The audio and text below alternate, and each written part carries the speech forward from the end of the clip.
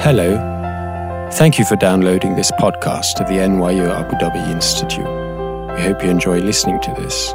For more information about our programs, please visit www.nyu.nyu.edu/institute. Welcome, a very warm welcome to NYU Abu Dhabi in this very special week that leads up to our commencement on next Monday, the first commencement in person in 2 years. And it is just so wonderful to be able to have all of you here. Thank you very much for joining us.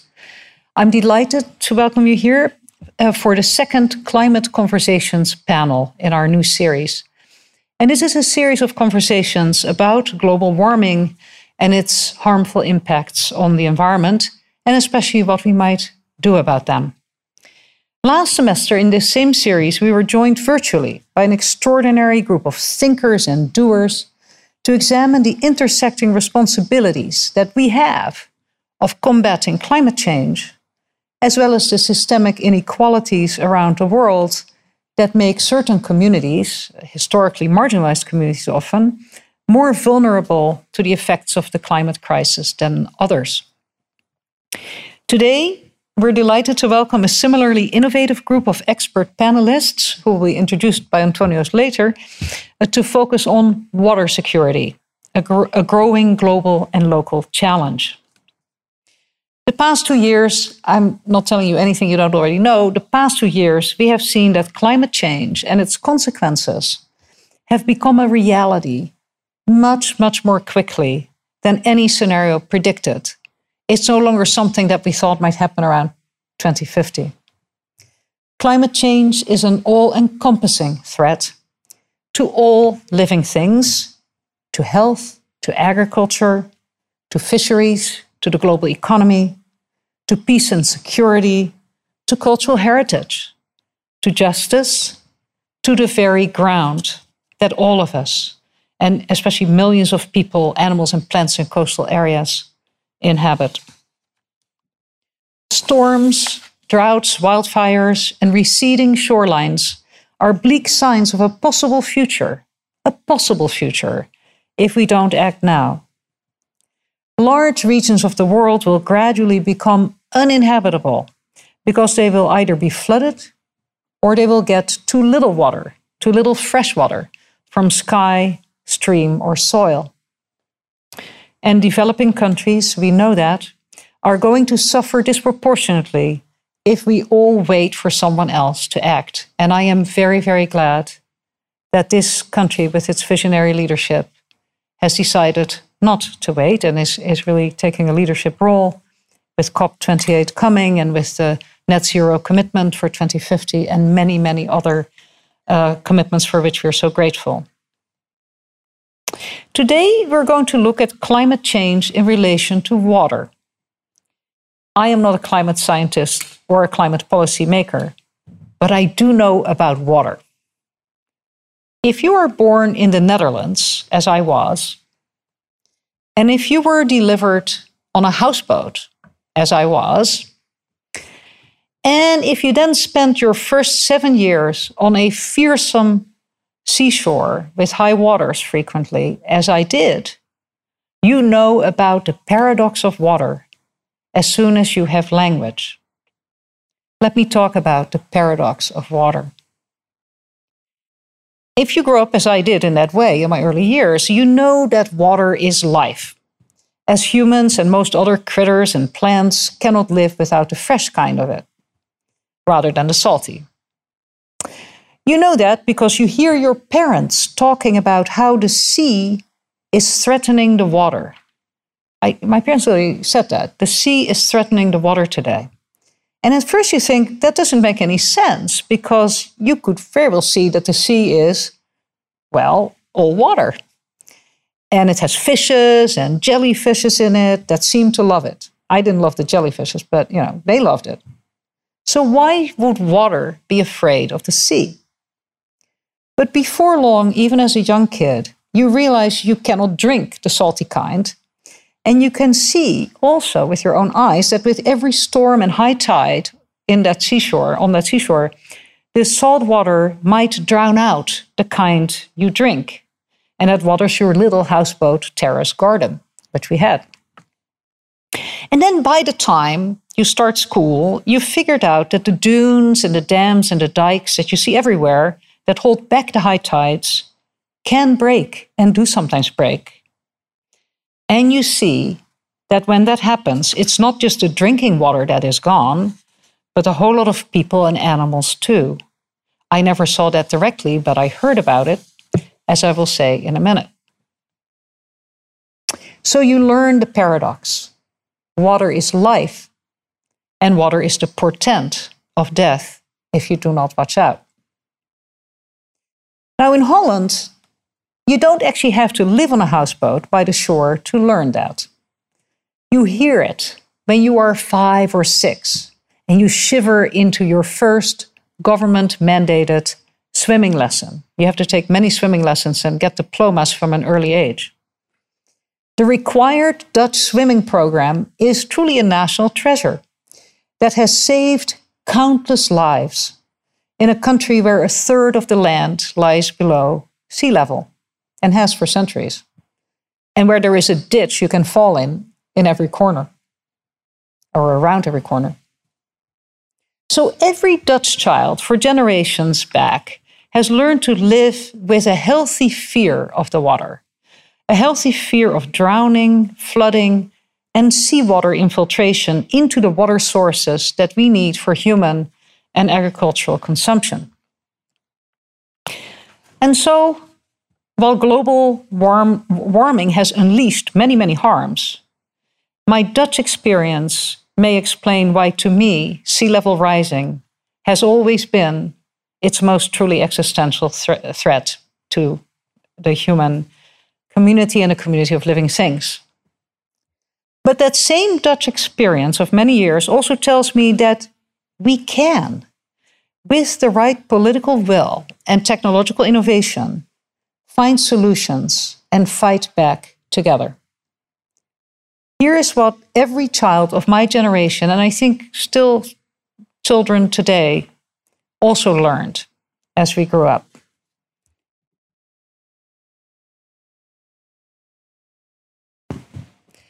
On February 1, 1953, about a decade before I was born, an unusually high spring tide, with the moon at its closest point to the Earth in its orbit around us. This unusually high spring tide, like a once in a 10 years height, combined with a hurricane force gale to raise the waters of the North Sea with such ferocious power that dikes and dunes were breached all along the country's long western and northwestern shoreline. The storm hit parts of Belgium and England as well. It was one of those once-in-a-generation events, if not once in several centuries. The storm hit those parts of Belgium and England, but no area was worse affected than the one you see here, the southwestern region of the Netherlands known as the Delta region, an area of low-lying islands. Those are all islands and peninsulas, just south and southwest of Rotterdam. And that province, that old province, is appropriately called Zeeland, Sealand.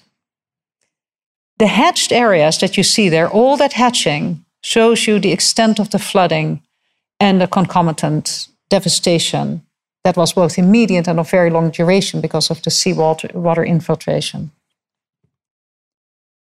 Dutch citizens alive at the time woke up the next day to harrowing reports. This from a very local town, not affected, just the closest town that they could start evacuating people to.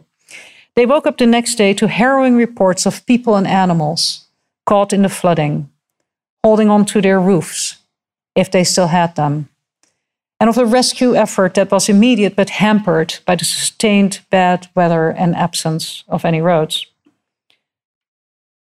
Over the next few days, as bodies were swept back by the sea, the death tally rose to more than 1,835 people and more than 30,000 animals, just in this really relatively small, sparsely populated area of a country that at the time was about the size of the UAE, 10 million people.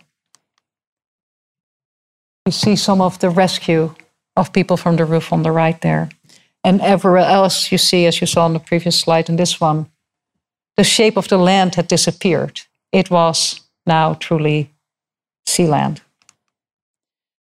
I was born in the northernmost of those islands I just showed you, west of Rotterdam, southwest of Rotterdam. My parents had moved there 7 years after the disaster in 1960. And I remember that when they and our neighbors there and our teachers would talk about it, voices would stick and tears would glisten or even just roll. It was so dramatic for the scope of that country, size of that country. And I also learned, as every Dutch kid did, not just in my little town, that the country had responded magnificently, in unison, to the plight of their fellow citizens, rescuing them and housing them for months and even sometimes years of recovery. And we also learned early on that the response was led by this woman, our Queen Juliana. Queen Juliana had gone to the affected zone as soon as her security detail allowed it. She tried the very afternoon of the 1st. There was no way of getting there. The whole country was, so much of the country was flooded even outside of that area. But she got there by plane and boat on the 2nd of February. As you can see, she wore rubber boots so she could reach and speak with her stricken citizens and console them wherever she went. No flyovers for her. No high heels or inappropriate fancy clothes. She didn't wear a lot of fancy clothes. She was a very salt of the earth queen, the queen of my youth. And she looked old to me in this image, this iconic image. And I later learned, when I was older, that she was just in this moment very weary and sad. Because in subsequent weeks, I saw pictures of how she kept going. She kept going to other places here and again. All over the country, there were problems. And you see her here doing it over and over again. And she visited just about every affected province and town personally. It can't have been comfortable. It was February. It was cold. It was not good weather. And everyone was very sad and dislocated. She was only 45, really, and had become queen just 5 years earlier, but she knew what to do. Here you see her, indeed, in a much more youthful state, a few weeks later visiting an evacuation center put up in the city of Breda. Leadership matters. I wouldn't have known to say it that way then, but one learns it. Leadership matters. Queen Juliana's example and her advocacy long after the crisis gave our constitutionally elected government a tailwind as it worked across the many Dutch political parties. We have a lot of political parties. The Dutch love to talk. Many Dutch political parties, and helped them come up with a massive public investment scheme called the Delta Works, or the Delta Plan. It was conceived between 1953 and 1957, and then funded by law in 1958, although they got going with the building immediately. And this Delta Plan became, these Delta Works are an intricate, huge, extensive system of locks, dams, bridges, and storm surge barriers that fortify and connect the shorelines of Zeeland and the islands and the adjacent areas in the Netherlands that exposed so much of the land to the sea. You could see that in the map with all these islands and peninsulas. And these fortifications enabled the partial or even complete closure of these very wide waterways that exposed so much of the land to the sea. Over time, the exposed shoreline was reduced by at least 700 kilometers, cutting down on the cost of dike additions, renewals, and replacements that were always necessary. It's not a system of dikes, it's a system of dams, bridges, locks, and surge barriers. And that it prevented the cost of all these new, constantly this dike renewal, which is a big topic in Holland always. That was a good thing because the whole plan ended up costing 4 or 5 times more than the 3.3 billion guilders, an immense sum for the Netherlands, 20% of GDP, in 1958. It ended up closer to 15. And it took 15 more years to complete than the 25 anticipated. Now, you may know some Dutch people, but for any other project than this one, such huge overruns of cost and time would have been totally unacceptable to the cost-conscious Dutch. The Dutch are, a little parsimonious, actually, you might say. They're very efficient. Not so for this national project. People went along with it. And all the way until it was at last declared complete in 1997, a very joyous day, I remember. Now, a major reason for the overruns is important to today's conversation because it shows the adaptability of the Dutch in the face of these enormous challenges. They had to redirect the largest single one of the storm surge barriers across the enormous expanse of the Overschelde. I'll just quickly go back to the map to show you where it is. So you can have a sense of what all this has been connected by the Delta Plan. All these different islands. Here's Belgium. Here's the Netherlands. Everywhere where you see water was connected. I was born there. And the largest of the spans is here. And it goes across around 9 kilometers.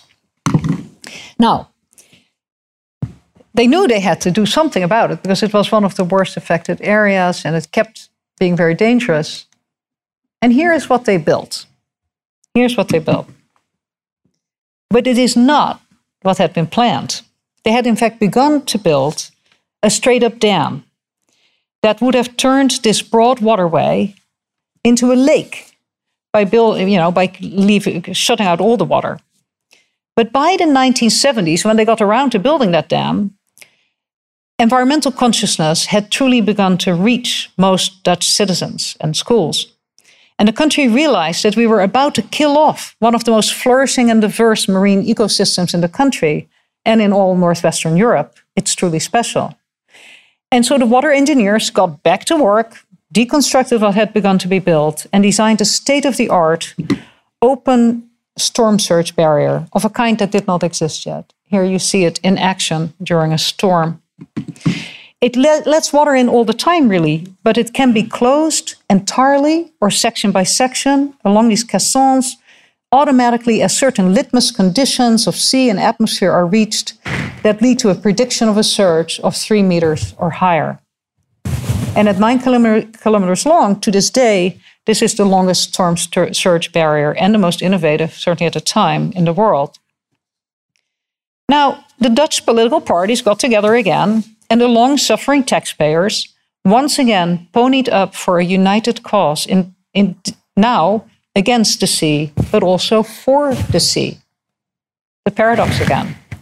The Dutch understanding of the water paradox preserved a magnificent natural and fisheries monument, and it was the right call. This barrier has been closed 28 times since 1986, when it became functional. Less than once per year. I'm sure the number is going to go up, but still it's not very frequent, even now. And I think it could be argued that with the enormous extra cost that it brought, it has paid for itself many times over in terms of innovation and technology development, not just in the preservation of tourism and seafood industries, which was very important argument for redoing the design. But these technology and innovation gains have made Dutch water engineers, everyone here knows that very well, in the UAE, the first responders and the greatest storm surge builders and dredgers of the world. And by the time the Delta Plan was declared completed, I too understood something about my childhood that had always baffled me a little bit. I understood why my father, a proud engineer from an engineering family, had taken us kids and my mom on outings to see the building of the great Delta Works year after year after year after weekend after weekend. In my memory, we went 1,000 times. It was probably 10 times, but we went often. And I remember being car sick and seeing the dams under construction for a few hours and how that experience felt both extremely boring and on the other hand, historic because my father cared so much about it, and my father and mother could explain why it mattered. So when the time came to see the project closed and declared, I had come to see that our family had essentially witnessed the building of our Colosseum. So I hope that my story gives you some hope, as it does me, that common cause can yet be made in what is a transborder global fight for our planet, which is, after all, in the first place, a fight for our humanness. And I hope also that my example shows that leadership matters and that education matters. And on that note, I am very grateful to hand over the mic to Antonios Voulidis, who embodies these values of leadership and education for a vital cause for which we need to pull together. And he does so with a good dose of energy and enthusiasm thrown in. He is our inaugural Director of Sustainability and Stewardship, and he is really the one who has brought you these wonderful speakers and this magnificent series. Enjoy your evening.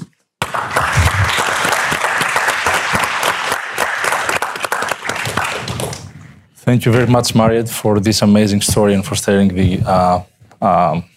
the amazing story of Netherlands and how the Delta Plan was back in the day perceived, and how adaptation in Netherlands over the years and leadership has created that mechanism protecting Netherlands over the years from flooding and so on. It's definitely a great example from which we can learn here in the UAE and about how we can adapt over the next decades. Big thank you, Mariette, again for your great remarks and great story. And Your Excellencies, ladies and gentlemen, thank you for joining us today in this panel discussion about water security. And also thank you everyone online via Zoom that they are attending today's discussion, which is broadcasted via Zoom. I want to thank the NYU Abu Dhabi Institute for helping us organizing today's event. And also a hearty welcome to our distinguished panelists today. It's my privilege and pleasure to introduce them before they engage in this important climate conversation on water security. And I'll start with Luc Sumner, right next to me. Luc is the Director of Integrated Planning at the Emirates Water and Electricity Company, where he's responsible for planning future power and water requirements for the Emirate of Abu Dhabi. Luc joined EGWEC in late 2020 from the Australian energy market operator, where he had undertaken a very similar role. With a background in energy market modeling, gas and water trading, Luc's primary professional interest is supporting decarbonization in Abu Dhabi and using his skills, platforms and methodologies we develop these days to lead the region towards net zero. Luc holds an MA from Oxford University and is married with 2 children. Welcome, Luc. Thank you. Thank you for joining us today. Next to Luc is Sofia Bernklud.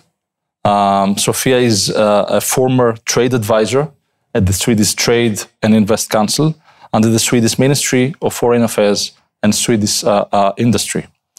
In her former role as a trade advisor, she helped more than 50 companies to expand internationally and grow sales in South Asia and the United States. She was the project lead for water, consumer, and space industries in South Asia, including India, Pakistan, Bangladesh, Sri Lanka, Nepal, and Bhutan, among other countries, and often involved in many other global projects. Sofia has a strong profile in international expansion, market strategies, public affairs, and multi-stakeholder relationship management. Sofia has also supported the operationalization of MOUs on government and company level with strategic focus sectors to facilitate cross-border partnerships. Sofia holds a master's degree in supply chain management from Copenhagen Business School in Denmark and a bachelor's degree in strategic management from Lund University in Sweden. She has more than 10 years of international experience from Europe, United States, Middle East, and South Asia, and she currently holds a key role as a business development manager at Source Global in the Middle East and Africa. Source Global is an American company with headquarters in Arizona, where she overlooks hospitality and retail partnerships. Welcome, Sofia. And our last distinguished panelist is Professor Nidal Hilal. Professor Nidal is a chartered engineer in the United Kingdom, a registered European engineer, an elected fellow of both the Institution of Chemical Engineers and the Learned Society of Wales. He received his bachelor's degree in chemical engineering in 1981, followed by a master's degree in advanced chemical engineering from Swansea University in 1985. He received his PhD degree from Swansea University in 1988, and in 2005 he was awarded a senior doctorate, Doctor of Science degree from the University of Wales in recognition of an outstanding research contribution in the field of water processing, including desalination and membrane science and technology. He was also awarded by the Emir of Kuwait the prestigious Kuwait Prize, the Kuwait Medal of Applied Science for the year 2005, and Menelaos Medal 2020 by the Learned Society of Wales for excellence in engineering and technology. His research interests lie broadly in the identification of innovative and cost-effective solutions within the fields of nanowater, membrane technology, and water treatment, including desalination, colloid engineering, and the nanoengineering applications of AFM. He has published 8 handbooks, 82 invited book chapters, and more than 500 articles in the refereed scientific literature. He has chaired and delivered lectures at numerous international conferences and prestigious organizations around the world. Professor Nidal is the editor-in-chief of the International Journal of Desalination, and he sits on the editorial boards of a number of international journals.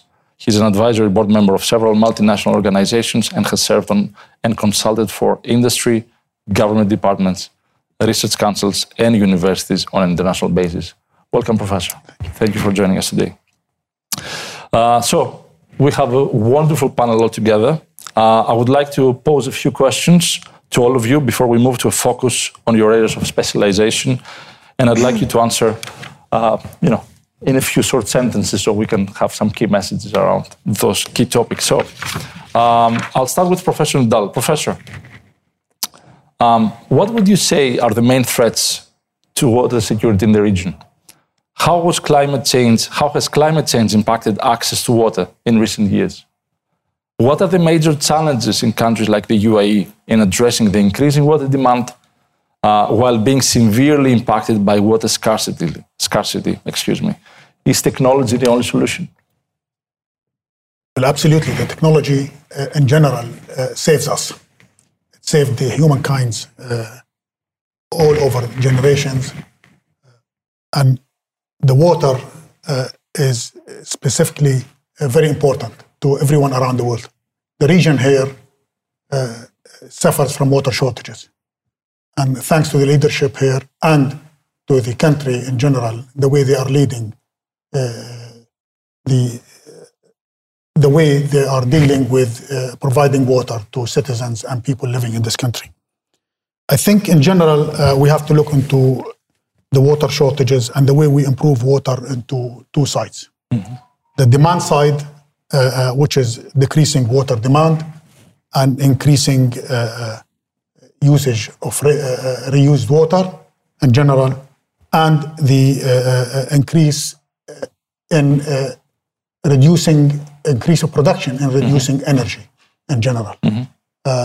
So the demand sides could take a lot of things. It takes from water recycling to many of these things. And the supply side, I would say for the region here is mainly desalination. We aim to look into desalinating water with the lowest energy possible. I know EWIC recently has helped building Tawila plant, and the stories I heard about it in the last webinar, I think Her Excellency, the Vice Chancellor, was there at the time. Very encouraging, and I think pioneering to the rest of the world. Thank you, Professor. Sophia, would you like to add? Yes, of course. I think this is a very important question, not only for the UAE, but also for the whole Middle East and globally. Something that I would like to touch upon is also to build a resilient water management, both looking at how we're using the water today, but also looking at the sources of water that we are using. I agree that desalination is a fabulous way of producing water and is one of the most important ways here in this region, together with extracting the groundwater that we today also know is going lower and lower, not only here, but also in other parts of the world. Something I want to add there in terms of technology is also to find new sources for water. Where can we find water that we haven't seen today? And one of those ways is also to look into something that is all around us, to look at the water that we have in the air. I can give you an example that if you're only looking at the drinking water, which is only a small portion of what we consume in the overall water, but it's also the most important portion of what we are consuming. Because the 2 first liters that we use, the ones that we drink, is actually what makes us keeping us alive, right? And if we would use 2%, or if we tap into 2% of the humidity around us, we could actually supply drinking water for everyone on Earth. Mm-hmm. So we're looking at 7 billion people by doing so. So I think the combination of using different technologies for different purpose will be very important, both here, but also globally. Thank you, Sophia. Luke? I really want to echo both of my fellow panelists' comments on desalination. We've currently got around 300 million imperial gallons per day of production. EWEC plan to increase that to about 800 million imperial gallons per day by 2035. The more desalination capacity we have, the more it's distributed around the country, the more storage we have for that desalination capacity means ultimately the country's more secure in the face of any challenges from high impact, low probability events. They could be climate change. It could be an algal bloom. It could be an attack by hostile actors. But the more capacity we've got and the more storage, ultimately, the more resilient the country will be. Let me stay with you also for another question, Luke. And speaking about challenges and speaking about the UAE and the region, and also on a global level, today's global population increase and economic expansion, combined with climate change, poses serious threats on water resources. What are the mitigation and planning strategies in that essence could be utilized to address the challenges on a global level? That's a good question, thanks. I think I'll answer in 2 parts. One, how do we measure the risks any country faces from high impact, low probability events or tail end risk, call it what you will. That could be fires in Texas. It could be bushfires in California. We've seen both of those very recently. How do you measure them, and can you manage the risk of them, because that comes at a high cost to consumers? So if you build a system to deal with a 1 in 100 event, it's going to be an expensive system. So there's a lot of thinking going on around the world globally to build systems that are resilient to those kind of tail end risks. That's the first thing, and I don't think anyone's quite nailed down the best answer to that yet. And the second aspect is, how do you manage those risks? I think greater interconnection with friendly neighboring countries also helps manage that risk. That could be having a surplus of water in this country and selling it to Oman, for instance, or it could be making even better use of the GCCIA, the Gulf Interconnection Authority, where we could trade electricity with the likes of Saudi Arabia, etc. It's about building those friendly ties and having a bigger interconnected system. Absolutely. Sophia, would you like to add? Yes, I'm just thinking about climate change in a bigger picture, and also what is actually impacting the water sources around us. Because as we heard in the keynote as well, we tend to have too much water, too little water, or too dirty water, which often happens as well because water bodies becoming polluted. I would probably put it in 2 pockets. I would put it both from the consumer perspective of how we are using water today. Can we decrease that usage? Can we be more efficient in terms of our own water usage? And then I will also looking at the source of the water that we are using today and how it's impacting climate change in the overall. Again, because I'm coming from the drinking water perspective, I would just look at the bottled water that we are consuming. I think today the UAE is one of the highest per capita in terms of bottled water. And how can we then bring water closer to home instead, and then cut a lot of the CO2 that comes into that production? So I think it's both about looking at water as it is, but also looking at the overall infrastructure around water and how we consume it, and then how it impacts climate change.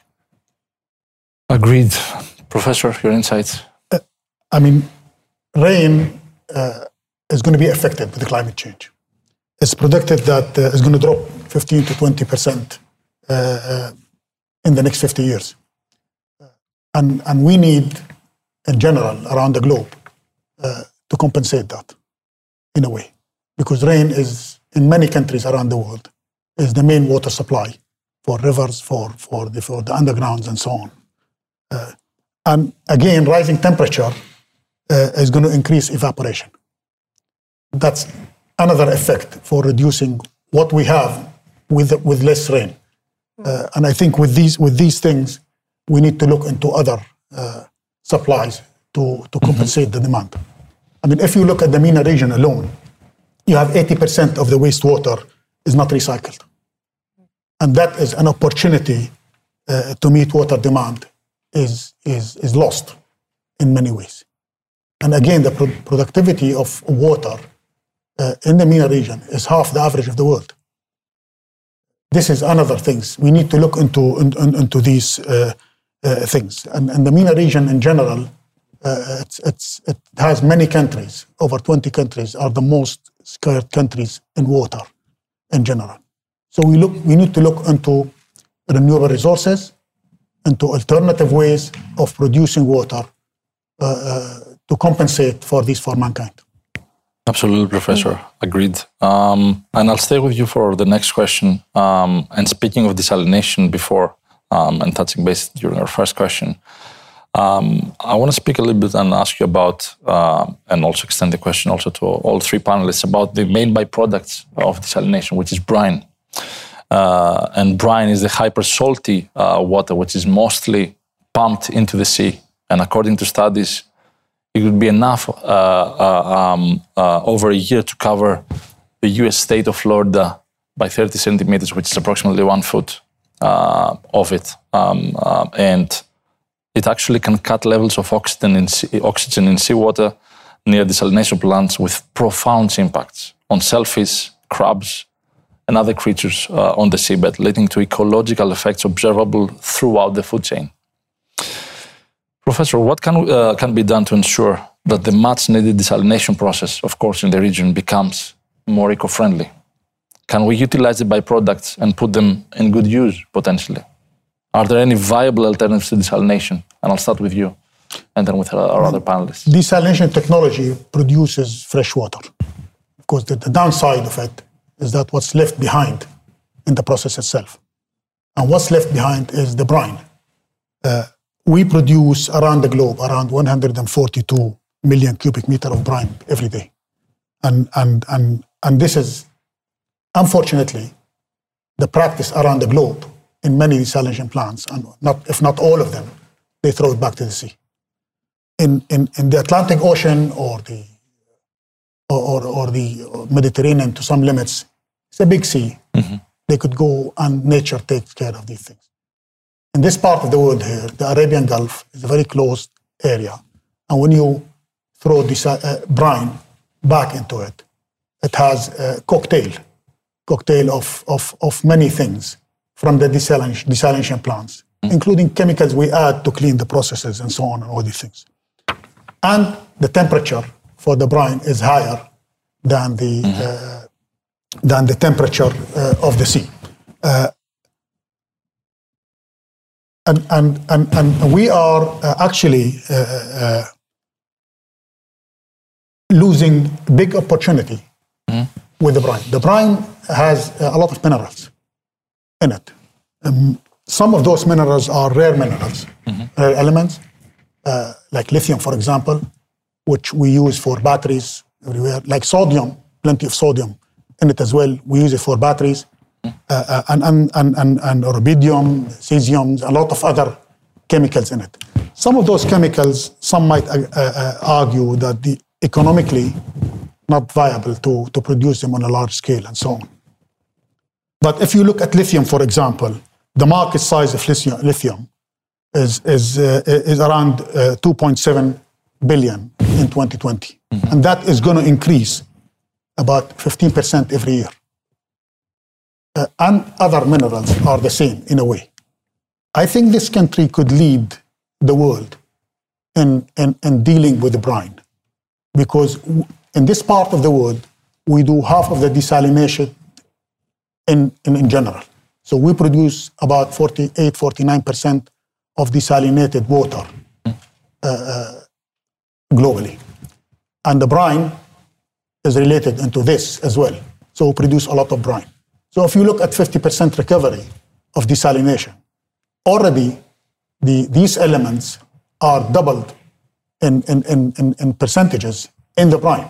And a lot of people now around the globe, they are looking into deep sea mining. We don't have to go to the deep sea here. We already have the concentrated brine. We have it. And those elements, they have plenty of usage in our daily life. And I just mentioned lithium, sodium, and others, but a lot of other elements we can use in many industries, ranging from pharmaceutical to food industry to batteries and so on and all these things. Definitely, we can look into brine as a resource rather than waste. Look, you agree? 100%. Totally agree. EWEC, I second everything Professor said. I think EWEC is supportive. We're working with Sandhu Kalwatan to provide our technical experts to support their Rethink Brine Challenge. Similarly, we're providing brine samples to different universities. They're working on things like prototypes for COVID-19 medicine or construction materials. I think it's entirely a positive initiative that EWEC fully stand behind. Absolutely. Sophia, your insights? Yes, I'm thinking which angle I should take on this. I really like what you're talking about, especially also looking at the recycle but reuse and use of resources in a better way. I think today in the Middle East, we use desalination for a lot of things, right? And we also tend to transport it very long distance. So we add additional CO2 in this transportation, looking at communities that are not located in the coastline. I think we can use alternative technologies for those areas that today maybe not have groundwater. We see a shrinking groundwater table where we can deploy something completely on ground over there. There's that such a technology, and the interesting thing with that technology is technically that whatever you pull out from the air, or you can actually use. So looking at the waste that comes into desalination, you wouldn't have that by using that technology in those areas. And that becomes very important, because even if you're looking at an RO process in those communities, you will still extract a lot of water. But with a depleting groundwater table, you wouldn't have that resource to extract that water. So I think there is technologies that can work a lot hand in hand with desalination, and we just need to find the different pockets for each technology. Absolutely. Absolutely. Thank you, Sophia. Moving on towards more specific questions on your areas of specialization, and starting with Professor Nidal. Professor, global demand for water is expected to increase, and actually it will be more than double by 2050. Within the next decade, 2/3 of the world population could be living in water-stressed countries, 2/3. The number of people living in cities is expected to rise from about 55 to almost 70% by 2050. And cities are expected to be severely impacted by water scarcity. UAE and about 150 other countries are on or near the coastline, with minimal rainfall and little fresh water. And for these countries, there is currently little choice, as we've been discussing, but to rely on desalination technology. Having in mind that desalination water accounts for more than 90% of the UAE freshwater supply, my question is, are we on track to transform desalination to a more sustainable, less energy-intensive process, right, as we've been discussing, especially with brine, and also understanding that it is indeed a very energy-intensive process as we speak? And how can research centers contribute to the water scarcity challenge in the region? Which are the key research questions, for example, that the NYU AD Water Research Center is trying to address? The NYU AD Water Research Center does a lot of work on desalination. And we are now globally recognized as one of the leaders in desalination research. In fact, just last week, it has been announced that the most 25 downloaded papers on desalination, 8 of them are published at NYU AD Water Research Center. we take a holistic approach to solving the water crisis in general. So our center has three main themes. One of them, desalination and membrane separations, membrane materials, developments, and so on. One of them, wastewater and water recycling and reuse. And one of them, environmental sustainability to the effect of desalination and water in general. The researchers at the center are not from one area. They are engineers, scientists, and economists as well. We all work together to solve the problem with this. Like, for example, developing membrane technology that reduces the energy for desalination is extremely important. We have now around the world, we use RO membranes for desalination. Just as an example, the RO membranes that we buy are the same RO membranes sold in Los Angeles, sold in the UK, sold in China, and sold here to the region. And yet, the water in the region here is completely different to the water in other parts of the world, due to high salinity, temperature, harsh conditions, and so on. And that is going to reflect on the RO membranes we are going to be using or we use in desalination plants. And that is going to cause fouling. And when that causes these things, fouling, which is basically its deposition of unwanted materials over the membrane surface. And imagine if the membrane, of people who are not interested or who don't know about membranes have little pores in them and let the water go, clean water go through. If these fouling materials deposit on the membrane surface, that we need more energy to produce water and then more energy to clean the membranes itself. So one of the things we are doing here is developing new membranes, those membranes tailored for the region. And we look into these things from the nanoscale, atomic scale, up to the industrial scale. With the support we had from the Vice Chancellor and the leadership here, we were able to build a unique lab in the region here. And I'm proud to say that the lab we have, the facilities we have, are unique in the whole MENA region. We are capable of doing things from the nanoscale and producing a membrane module that can take that into industry. And those membrane modules, when we produce them, we have pilot to test them on the local water for days and weeks until we prove these things, they work. With producing such things in the region here, it's unique to the whole region, and it improves on the desalination and reducing the energy that we require for desalinating water from the Arabian Gulf here. Thank you very much, Doctor, for sharing the amazing work that you're doing to improve efficiency of the membranes, and it's really fascinating to be hearing about the work that you're doing. Luke, the next question is for you. The Emirates Water and Electricity Company drives the planning, forecasting, purchase and supply of water and electricity in the Emirate of Abu Dhabi and beyond, and the Northern Emirates as well. What are the main strategies that EWEC employs to address the water challenge in Abu Dhabi? What are the plans over the next 20 years to support the country's broader target of achieving net zero by 2050? Okay, thanks. Yep. So EWEC does, it sounds deceptively simple, the three things that EWEC do, but it's at the heart of EWEC. We ensure that the security standards for production of power and water are met, i.e. the lights stay on, and when you switch on a faucet, water comes out. Secondly, we have to achieve that at the very least cost to consumers that's possible. And at the same time, we need to meet whatever governmental mandates on sustainability are put into place. It's a really neat alignment to the energy trilemma, where it's got to be reliable, it's got to be cheap, and it's got to be green. In most jurisdictions, you can take any two of those, whereas the challenge we've been given by the leadership is to achieve all three. So sustainability, cost, and security. A critical thing to understand about Abu Dhabi, and it's kind of unique in my experience, is the way the power and the water systems are connected.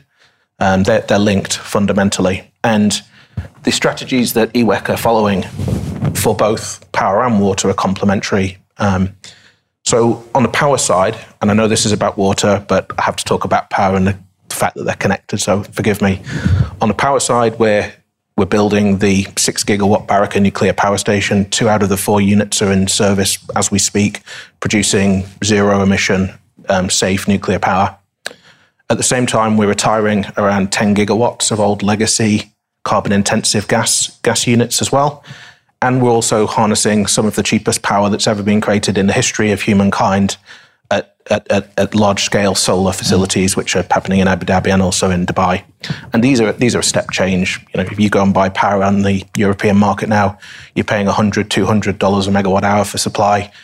We're supplying it for $15 a megawatt hour. Mm-hmm. And imagine the kind of advantage that gives the economy in the Abu Dhabi region.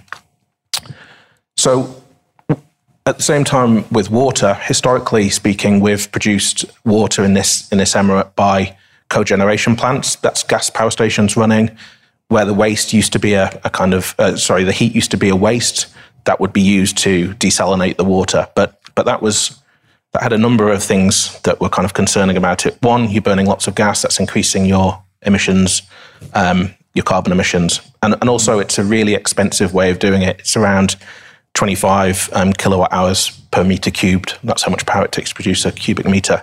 We're replacing that old legacy cogeneration with reverse osmosis. I can't say enough how reverse osmosis is an enabler for this emirate. It's an amazing technology. It's not without its problems, as you mentioned with Brian, but compared to the alternatives out there, it's phenomenal. Mm-hmm. Phenomenal. I mentioned that the cogeneration is around 25 kilowatt hours per meter cubed of water. You're looking at around 3 kilowatt hours for reverse osmosis. So it takes so much less energy to drive this process to get the same amount of water. Because of that, the more reverse osmosis you put in, the less gas you burn and your emissions come down. As I said earlier, we're looking at building around 800 MIGD of capacity. That's enough to meet peak demand on the biggest day of the year. And that's leading to our emissions in the emirate dropping from about 45 megatons per annum of CO2 to around 20 megatons per annum over a 10-year period, halving our emissions, which is hugely enabling us to meet the government's target of net zero by 2050. So to recount, both on the power and on the water side, new technologies are coming in which allow us to displace gas, which allows us to reduce emissions. The beautiful thing about it from my perspective is the new technology is not only cleaner, it's more sustainable, but it's also a lot cheaper. And I just want to finish by giving you an example of that. You're looking around $2 per cubic meter for water produced from the old methods. You're looking at about 50 cents with the new technology we're putting in. It's 25% of the cost. So to circle back to where I started, is it greener? Yes. Is it more secure? Yes. And is it cheaper? Yes. Thank you very much, Luke, and thank you for sharing all the work that the team has been doing and EWEC has been doing to drive, the country's broader aspiration towards going net zero. This is all fantastic work that EWEC is doing, and we are, looking forward to witness even more of that in the future. Sophia, the next question is about you and your work at Source. I would like to ask you, how is Source working to contribute to this global challenge of water security? Can you speak to us a little bit about the technology behind Source Water? How does it work? Is it sustainable? And what are the longer-term plans of Source in the region, but also on a global level? And also, finally, can you also tell us a bit more about your work to provide safe drinking water to vulnerable communities in different parts of the world? Yes, thank you for a very good question. I think there's a lot of people here right now wondering what is Source and what do we do? I was talking about water from air here. And I want to touch upon a little bit about the innovation that we've been talking about and advancement in technology. Source is an American company. We are headquartered in Arizona, as you heard in the beginning.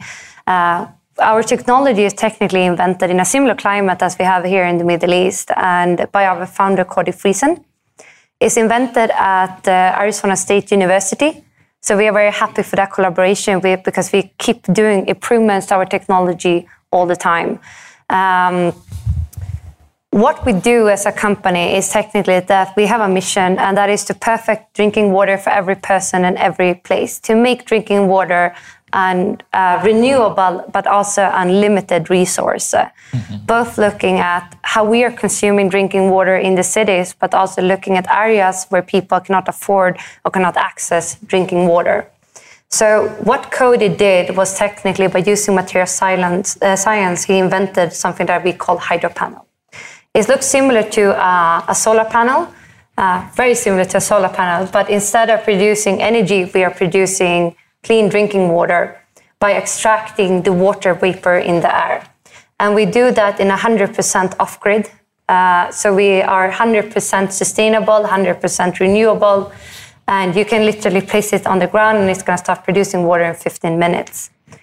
How the process works, because I know someone is going to ask me about this later, is technically that we're using the sun and the solar panels to drive the systems and drive the fans within the systems, where we pull in ambient air that passes through hygroscopic materials that only extracts pure H2O molecules. So the only thing it takes up is pure H2O molecules. And then we use a solar thermal technology where we kind of by heating up airflows and collecting the water vapor, we use the difference between the ambient air and the hotter air and until the water reaches a dew point and it condensates. The condensated water is, again, absolutely pure. So we start pure from start. So you have something that calls distilled water, which you probably know about, and it's probably not the best thing to drink, right? So what we do then is that we're mineralizing the water with calcium and magnesium, which also makes us an ability to curate the water based on the markets. And this whole way of producing water in this way also gives an ability to produce the same water of the same quality wherever we deploy it. So right now we're in 52 markets. Middle East is one of our key focus markets, especially the UAE. We have our office here in the UAE for the Middle East, and we have actually 30 projects already in the region, both with big companies, small companies, schools, hospitals, and looking at expanding that also into other areas. We're working in a lot of different type of segments. As mentioned, my roots is within the hospitality and the retail segment, but we also work with remote working sites, again, schools and hospitals, governments, communities, very big in terms of how we deploy our technology and what support we can give. But I want to give you two examples of our projects, one which is very dear to my heart, and one which is also dear to my heart. But the first one is that we are the official water bottle for the Red Sea Development Company in Saudi, where they have now implemented a circular glass model. So the same bottles that we have on the table, but with source water, is going to go over and over again in a more sustainable way. Our project here in the UAE is one with Masafi. So Masafi is going to launch with us this year into retail, and this kind of shows a little bit about us as a company, because we are a corporate B organization. So the more we get support from commercial clients, the more we also expand our technologies to communities in need. So we have two sides of the coin. So every time then you would buy or drink the water with Masafi, we would also give water back to communities in need in the GCC. So we would do permanent infrastructures and installations at locations and communities that they cannot afford drinking water today. And we've done several of those projects where we have deployed our technologies in areas where they cannot access clean drinking water. So recently we did a project with Starbucks in Timor-Leste in a community called Dihoho. It's a very interesting project where we had women and children working 2 hours a day. It's actually a fact that 200 million hours a day is spent by women and children to collect drinking water that is often unsafe to drink. So what we did here is that we took our HydroPanels together with our partner with Starbucks, and we placed the water source in the village where it's supposed to be.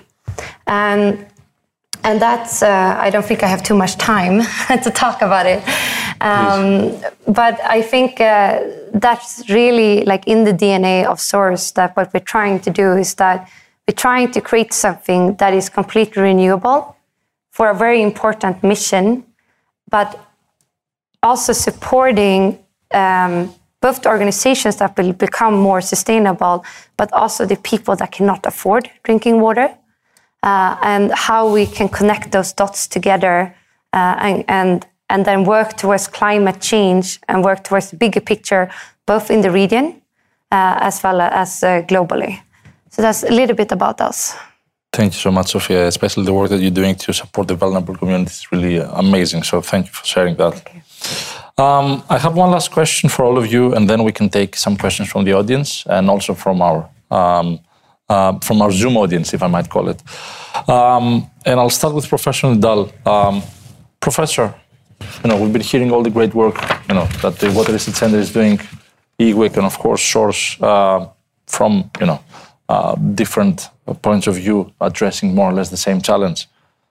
My question is how we can encourage collaborations between academia, private sector, and government sectors to address all those different challenges. One of the core objectives of NYU AD Water Research Center is to engage with regional stakeholders.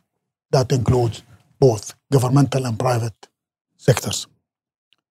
And the reason for that, because we have a lot of facilities can help advancing the research, so for research and development as well, in a way. So our research is guided by industrial needs. And from early stages of research into the product, we need the input from industrial partners and from stakeholders in general. And for that reason, the advisory board, for example, for the Water Research Center, we have 14 advisory boards for the Water Research Center. 8 of them are regional stakeholders, governmental and private stakeholders. And the other, or the rest, are international key players. And some of those international key players are companies, big players in the water industry, and they are based, or they have bases here in the country. So I think engagement with stakeholders, with industry, to show that universities can solve problems on a daily basis faced by industry is extremely important. And one of those engagements is our recent partnership with EWIC, actually, to advance research in the water and in membrane technology and in desalination. So this is a key, I think, in a way. Keep talking to industry and listening what problems they have. And in fact, in this part of the world, our industries are a bit slow to come to universities for solving problems. In the West, industries go to universities because universities provide research cheaper than what they do in industry to solve the problem. And academia has a lot of people are specialized, and I wouldn't say have bigger brains than industry, but in a way they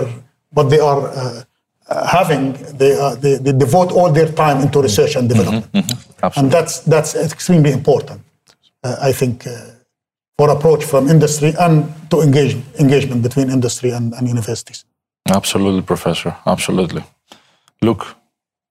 There's so much about what I'm going to say that runs parallel to what the professor said. At the moment, if you imagine solar panels out in the desert here, say if you went out to Noor or something like that, they sit there, they might track a little bit to get a bit more sun, but they're essentially just creating electrons. That's great, and it's a huge advance. If you think, though, to the future where whole grids are going to be operating just on solar panels, I'll give you an example. South Australia became last year the first gigawatt scale grid in the world to run purely on solar power. And in fact, actually it was producing 130% of its own demand and exporting that surplus to neighbouring interconnected entities.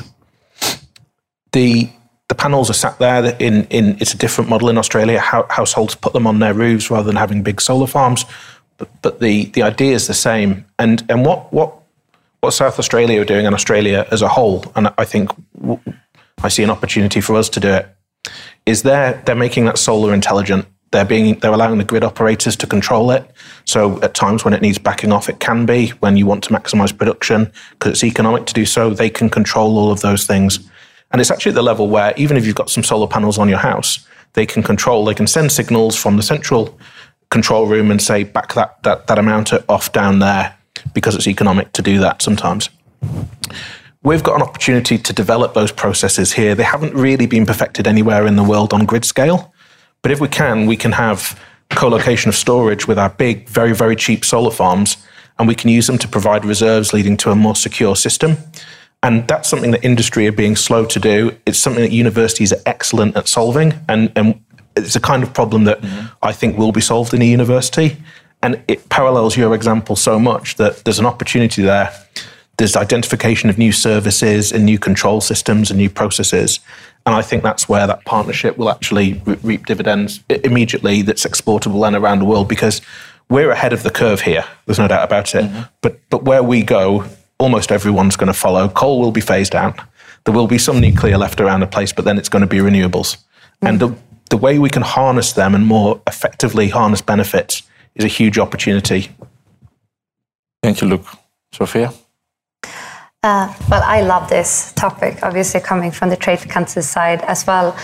I think it's really important. As I mentioned, our technology is more or less invented at Arizona State University.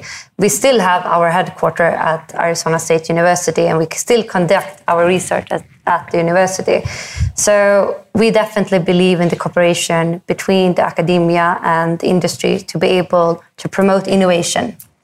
I'm a big promoter towards also the government being involved in this process. I think it's really important, both looking at the legislation for new technologies, but also looking at the early adoption of new technologies, because that also has to happen. The technology that we're doing research on, the technology that the industry is putting out there, also have to be adopted by someone in the beginning. And there, I think the government can play a very important role.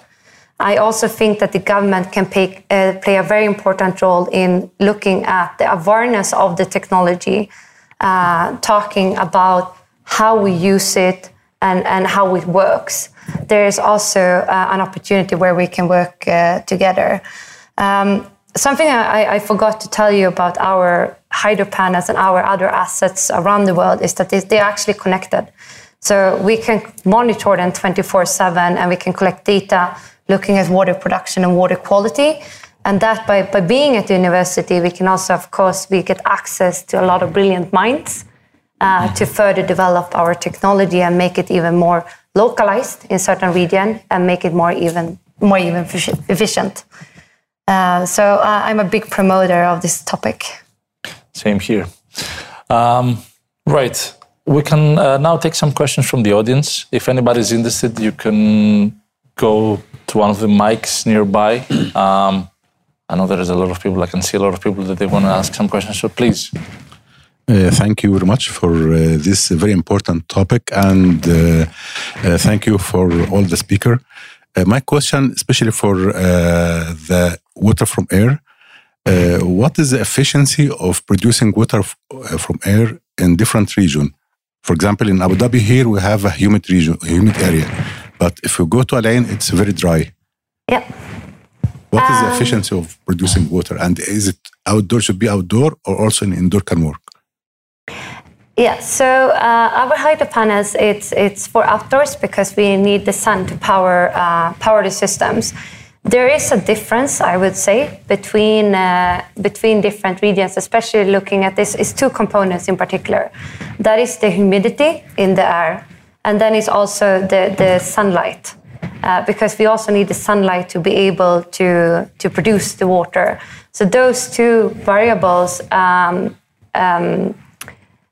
impacts the water production that we can do on the panels, each panel.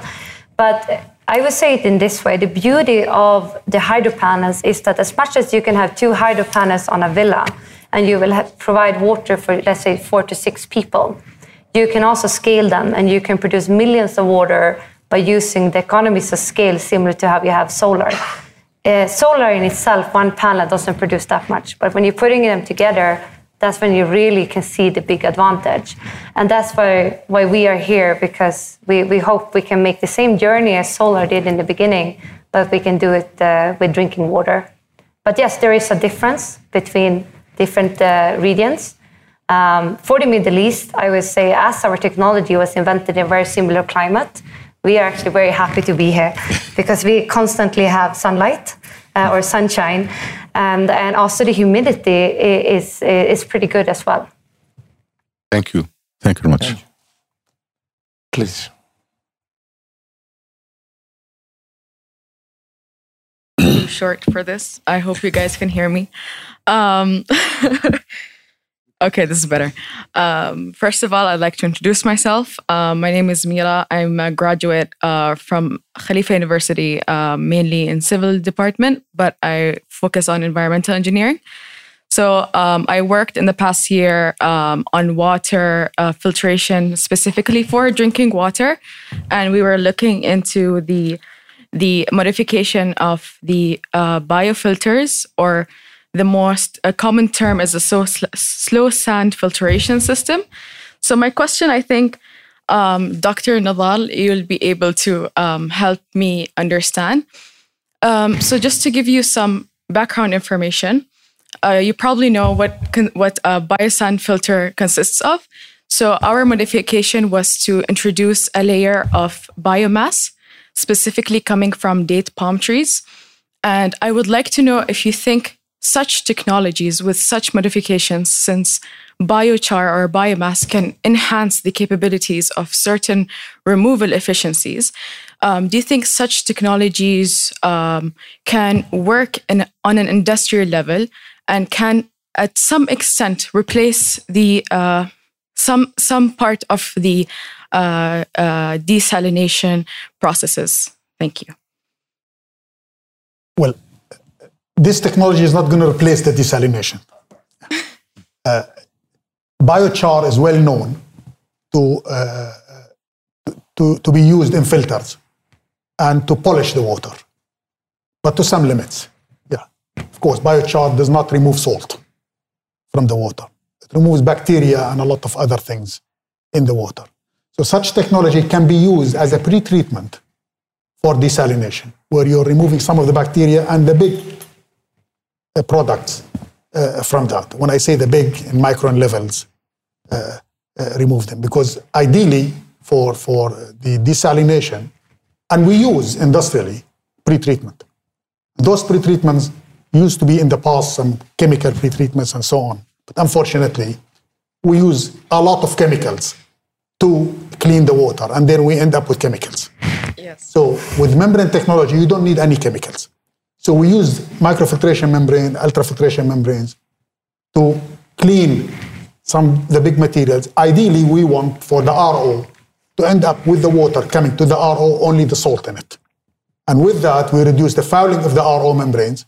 And with that, we have longer life of the membrane. But the biochar can be used as a pre-treatment, but does not replace the technology for desalination.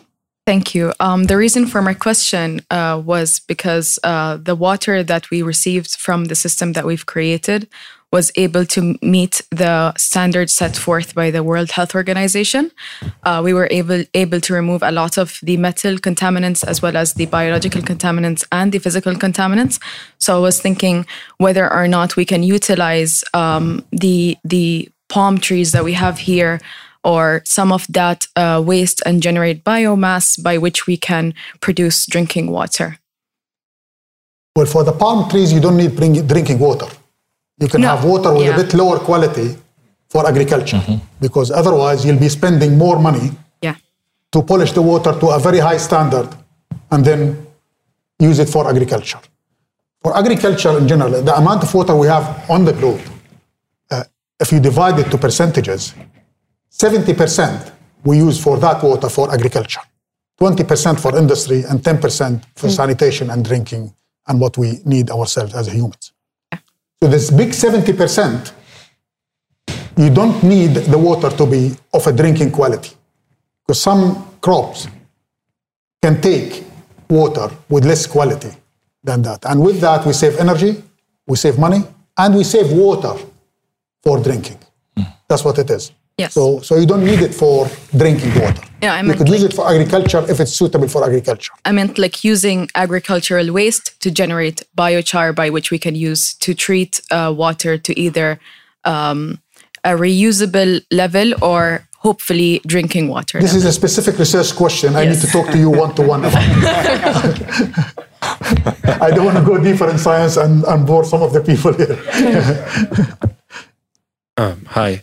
My question is for Mr. Luke and Dr. Nadal, because I think it addresses an issue in industry that definitely for sure research and development can be helped. It can help in this. So, Mr. Luke, you touched on a very important aspect, which was the fact that EWIC is retiring the cogeneration power plants, which for the audience currently, the UAE, most of our power plants generate both water and electricity, where we use the waste heat that's generated from the natural gas turbines that generate electricity to power these big units that boil the water essentially to create fresh water. Now, as you're retiring the natural gas turbines to take in the electricity from the nuclear power plant, you have a copious amount of desalination equipment that's essentially going to be rendered useless since we're moving to reverse osmosis. Is there a way to salvage that? Because, for example, I've read about how the U.S. Department of Energy is more focusing on CSP, concentrated solar power, which is thermal solar power, to power multi-stage or multi-effect distillation to reach a similar cost saving of about $50 per cubic meter. So I was wondering, is given the fact that the UAE has invested close to about 50 billion dirhams, considering the depreciation of these assets by this point in time, is there a way to salvage these assets at the moment, or is EWIC looking into that? Thank you. That's a great question. Thank you. And I noted your explanation of cogeneration technology was considerably better than mine. So let me know if you'd like to come and sit down and I'll go back there. Sure. It's a really good question. The way we are set up is EWEC doesn't own the assets themselves. They're owned by a combination of foreign investors, and then at home here in Abu Dhabi, co-owned by TAQA as well. So we only contract with the facilities for their production over the lifetime of the asset. It's a good question. It would be considered during the decommissioning phase by the asset owners themselves, and they'd take a view on what is recoverable and what isn't. There is still an undoubted gulf between MED or MSF versus new reverse osmosis, and we think we've calculated that our RO program will bring net benefits of about $4 billion US dollars. So you don't want to keep the more capacity that's MED and MSF in. It's just basically delaying you bringing in RO. Where the real value, though, with these old legacy technologies is actually reusing the sites. The sites are often connected to the HV, high voltage network. They've often got water inlets and water outlets that can be reused for new sites. They're located away from prime residential areas as well. And so where we really see value in the legacy assets is redeveloping the sites so they can take the technology of the future. Thanks again for the question. I don't know if I may add something here myself. It's controversial in a way. Have one from. I am a chemical engineer. I don't believe in waste heat. A lot of people use the word waste heat. There's no waste heat. That heat can be used in a lot of things. And the UAE has plenty of that. And the waste heat can generate electricity, can be used to save a lot of energy for the RO plants and for other things in the country. So I've always touched into this topic with the students. Being a chemical engineer, a bit old-fashioned in these things. There was nothing called waste heat. But a lot of people use this terminology, waste heat. I don't know, am I right or wrong? Here we are, we speak the same language. Hello from the right side. Yes. Yeah. Please. All right. Hi, I'm Zed Husami. I'm with Maruna. We were actually one of the startups with the Aldar Scale Up NYU, and we do on-site nature-based wastewater treatment systems. Antonio, good to see you. Good to see you. From our days of consulting. And I've got 2 questions, and I'll leave it to the panelists to decide who will answer. So one of them is actually from back in the day from the consulting. We would model buildings and their water use. And a lot of times what you model doesn't come out. So to quote somebody from ADSSC, we all know a real man flushes twice. So you give him a half flush, nobody ever uses it. So a country like Hong Kong, they're using partially desalinated water. Is that somewhere on the books here for flushing? Because that represents about 25% of your water use. And another thing was last week we were at the Water Utility Congress and all the rage was hydrogen. And to go back to what Simon was saying about the water energy nexus, and if we want to talk about green hydrogen, how is that going to happen with desalination? And so just, Doctor, is there something to do about partially desalinated water? You're talking about not taking water to a quality that more than what you need. And we're basically flushing drinking water down the toilet. That's it. You want to take the first segment? Luke, perhaps for modeling. I think I'm probably the least qualified person on this podium to answer that from a kind of domestic use perspective. So I'm going to keep my answer really quick. One of the things about being a modeler, and I've been energy market modeling for 15 years now, is any model is going to be wrong. And you can, once you get comfortable with that, it's about reducing that error down as much as possible. But look, I'll pass over to more qualified people to answer on dual quality in residential buildings. Yeah, the use of partially desalinated water is a very good idea if you want to use that water replacement to the grey water in general, or for flushing the toilets or domestic use and all these things. That saves on the energy you're putting to polish the water and get the drinking water. Is that logarithmic? Say it again? Is it logarithmic, the energy saving? From energy saving point of view, yes, it is. If it's partially desalinated, you can use it as long as you're not using for cooking, for drinking, or for growing food. Okay. So I think from Simon's point of view, that is, Luke, is the utilities. Is there any plans for that? But on the second question on hydrogen, maybe that's for you. Yes, I can have an answer at that. We build models and we're constantly valuing hydrogen. At the moment, EWEC's remit is to produce secure power at the least cost to consumers. Where it stands at the moment, hydrogen is not competitive as a carrier or as a technology compared to some of the existing ones. What our job is to do is basically fully follow any government targets on this. We fully stand by. We're in support of the DOE's hydrogen targets. Where we can't operate, though, is where we would be recommending something that was more expensive and would increase cost to consumers over another technology type. So it's a watching brief to see when it does come down to the right price or follow government targets. Thanks. Any other questions? Perhaps. Yeah, hello, my name is Latifa. I'm a student here at NYUAD. And my question is, so based on the large percentage of water used in agriculture, do you agree that there exists a nexus between water security and food security? And if so, can reducing the need for water or at least treated water in agriculture significantly help tackle water security challenges in the region? And so just to provide an example, at ICBA in Dubai, the International Center for Biosaline Agriculture, they're researching towards adapting our agricultural practices here in the UAE. And the researchers are working with halophytes, which are types of plants that are salt tolerant. And so that would allow us to reduce the need for treated water and I guess use irrigated seawater instead. And do you think practices like these can contribute to conversations on water security challenges? Thank you.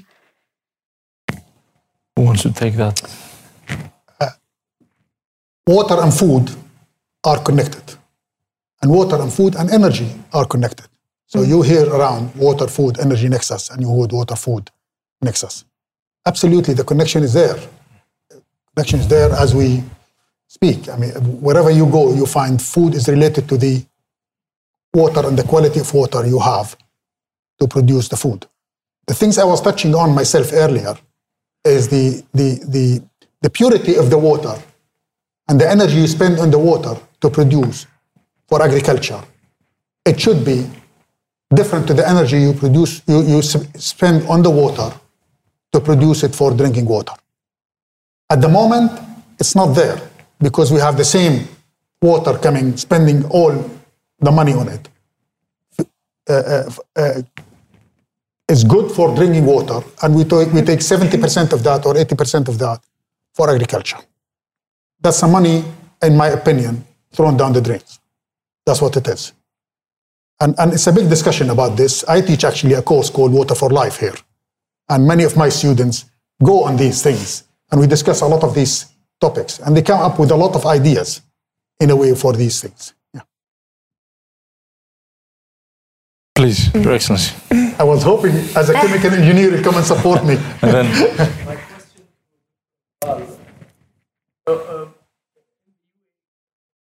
about shifting now.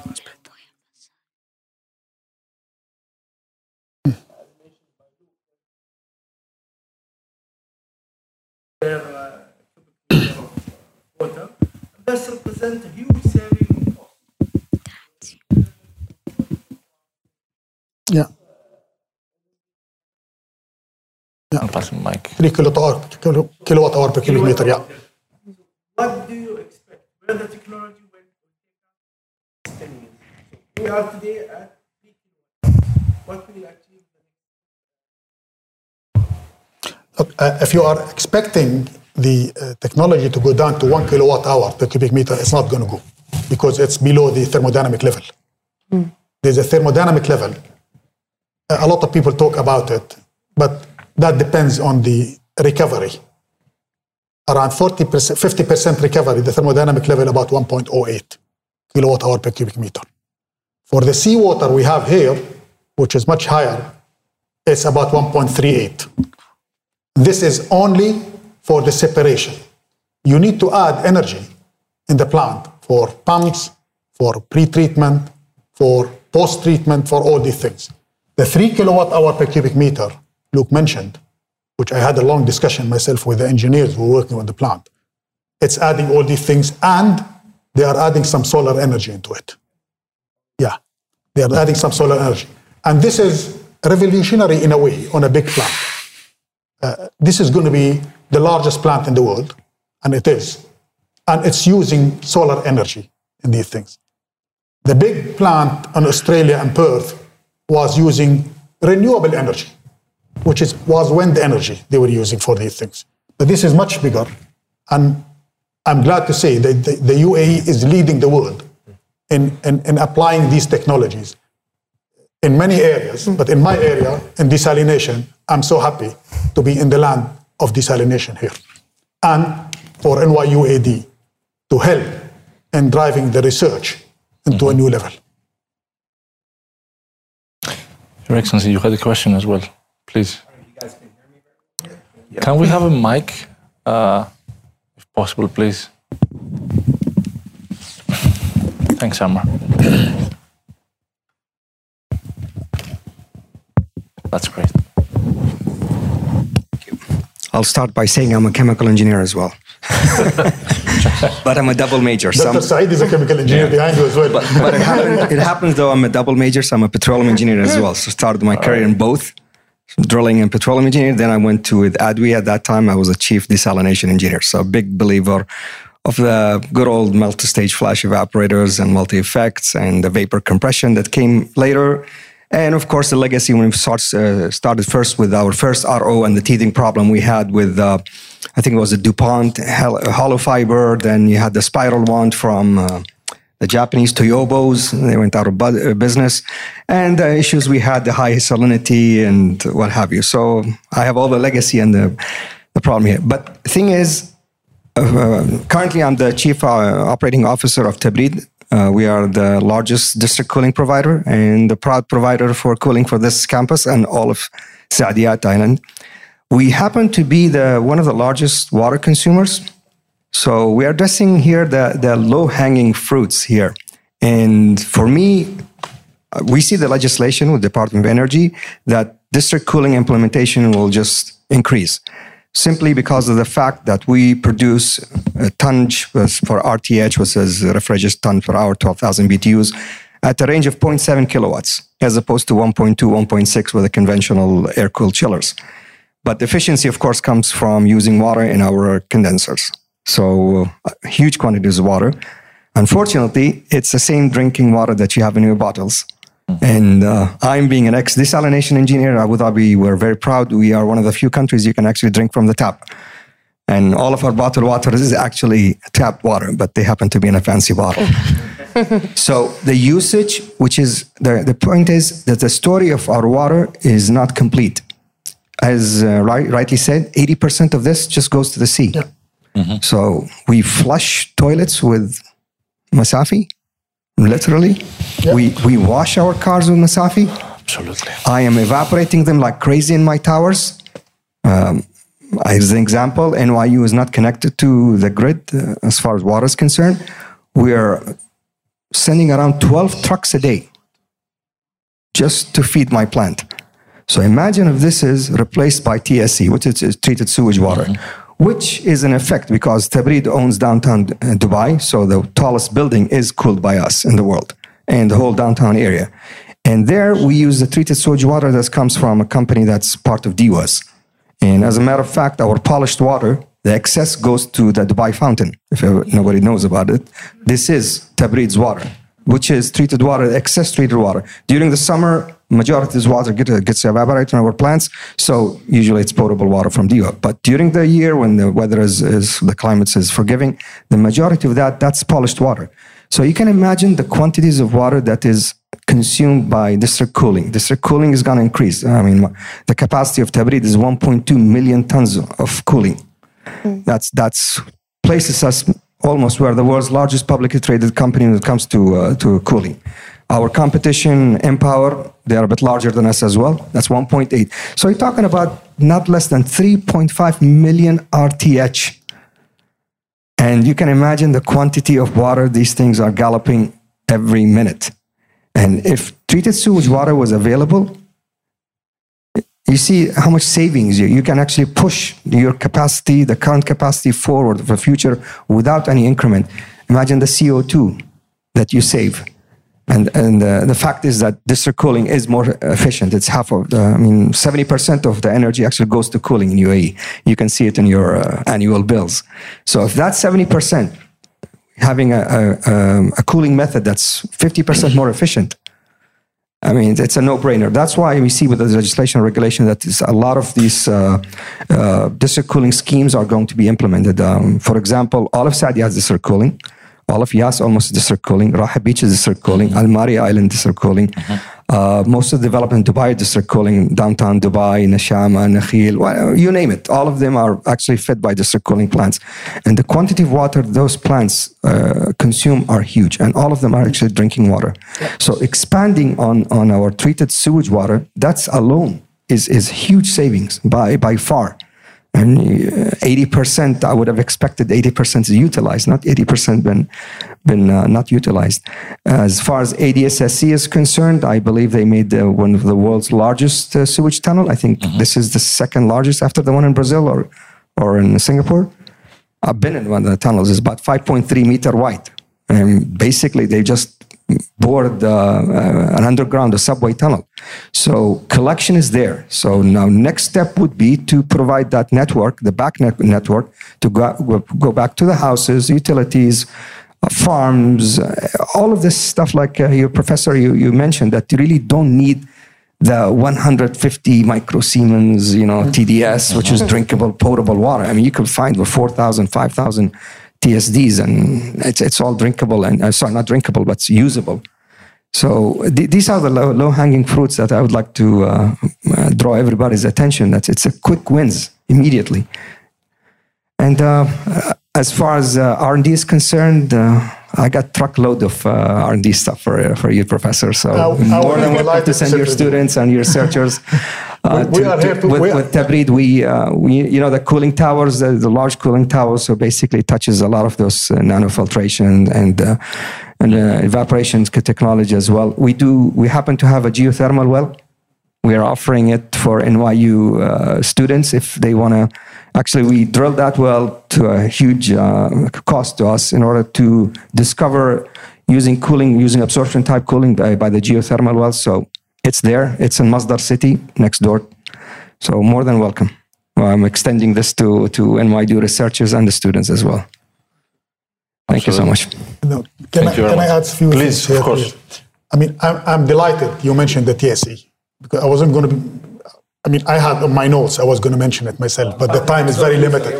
The time is very limited for us. Many people are looking into TSE for cooling water for air conditioning. And it is, in my opinion, it is a line we should look into that very seriously because it saves a lot of energy. The other thing is the wastewater itself, which is 83%, is thrown down the drain back again. And that requires much less water. I mean, look at Singapore. Singapore, they are going further with the TSE. And they're drinking it. They're producing bottles of water called the new water. Yeah. And this new water, the price of it, just slightly less than the price of the other bottled water we have. So we are capable scientifically. Yeah, we are absolutely. I mean, some of my students, I asked them to, would you drink it? And you could imagine the replies in the class. So I think there is a way of using a lot of water into a lot of things without using high quality water, which we produce in desalination plants and spend a lot of energy on it for drinking. Absolutely. We have exceeded time, so we might take one last question, and then it's going to be a reception right after. So, you can ask as many questions as you want if, you'll stay with us for the reception right after. Maybe one last question. Yeah, the young guy. Because especially, from our young fellow. The last one. That he's waiting for quite some time, and then... Big problem for UAE. Please. Go ahead. The water is very difficult in the desert for the camel, and is very impossible to the... We are Italian.